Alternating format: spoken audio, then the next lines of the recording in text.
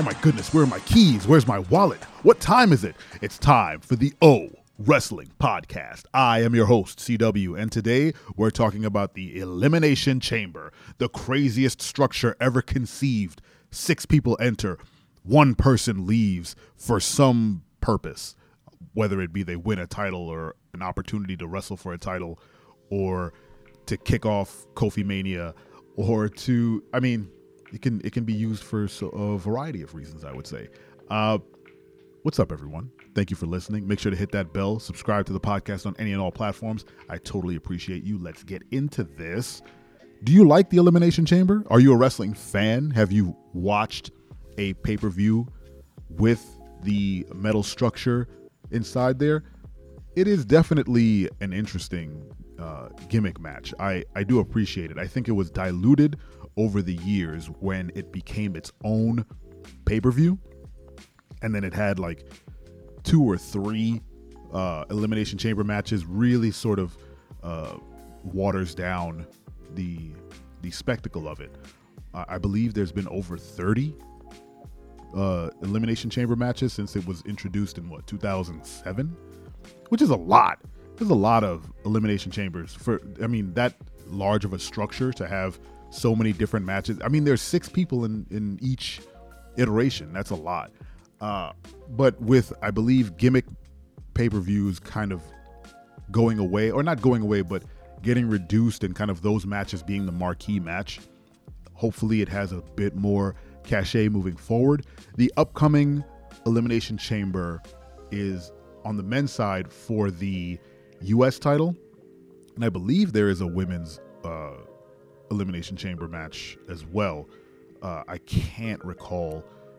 I only heard of the qualifying matches for the men's side, so forgive me if I'm blanking. But I do hope that there is a ladies' Elimination Chamber. That would be dope. The current one for the U.S. title, apparently, given wrestling rumors, is that because Roman Reigns and Sami Zayn are going to be wrestling each other at Elimination Chamber, that's the rumored match, I think, that it doesn't matter what the Elim Chamber is for.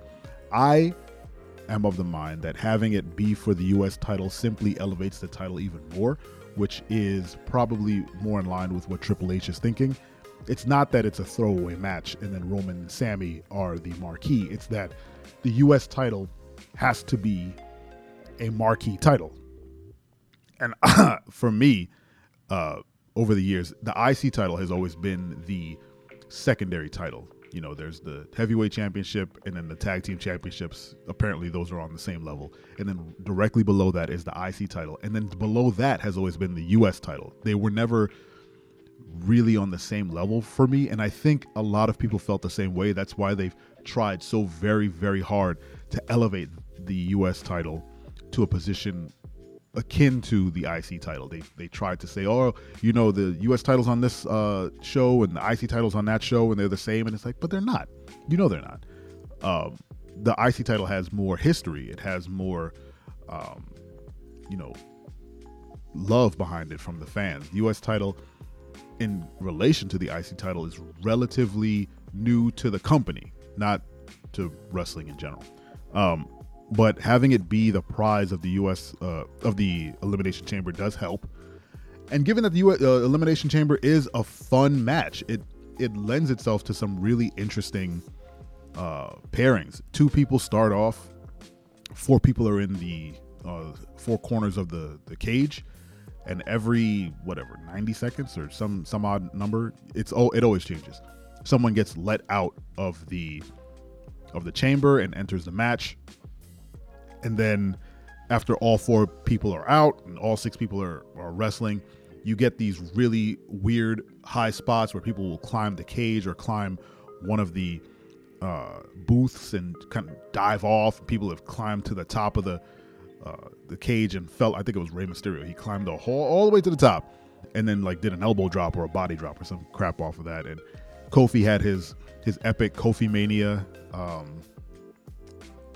moments in the cage, and there's just been a lot of great matches. And then if you want to get really nerdy, if you play the Elimination Chamber in the video game, you can decimate people by just completely slamming them through the metal grates on the outside. It's a great match. I've had a lot of fun playing that match in the 2K games, tossing people through the cage doors and sort of just trying to DDT people on the outside until they're just stunned completely and out of it.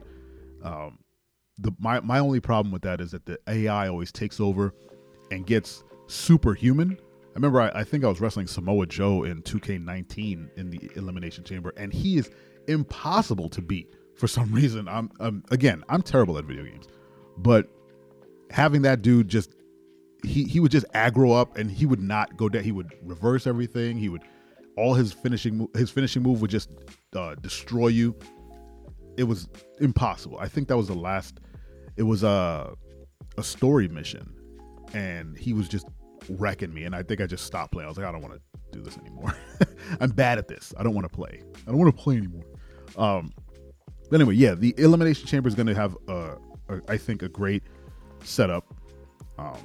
Outside of the Roman versus Sammy match, which, again, I think everyone has said it. Everyone has called it. It's the best wrestling story right now.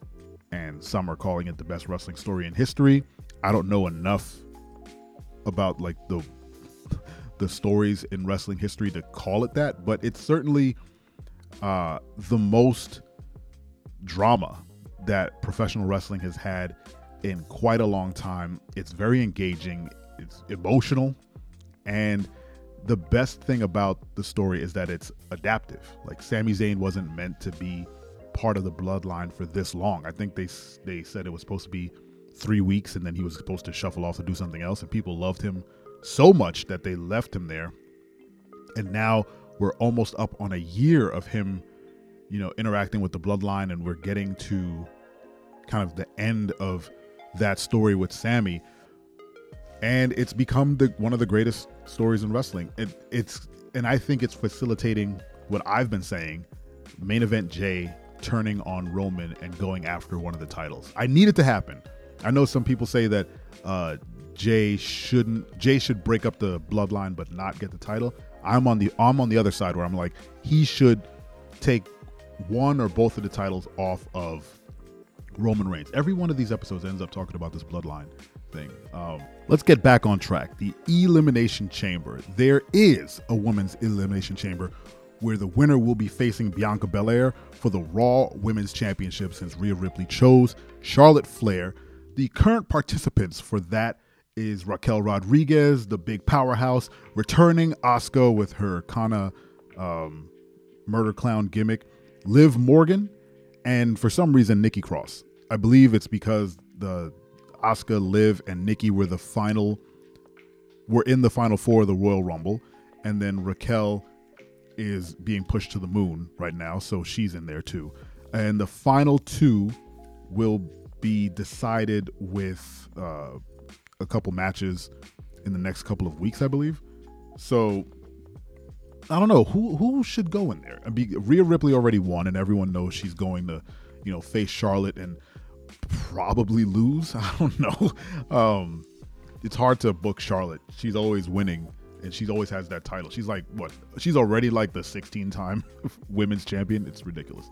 Hopefully Rhea goes over, because I think her having the title in the Judgment Day would be an amazing thing. That also means that the Judgment Day post WrestleMania is probably moving to SmackDown.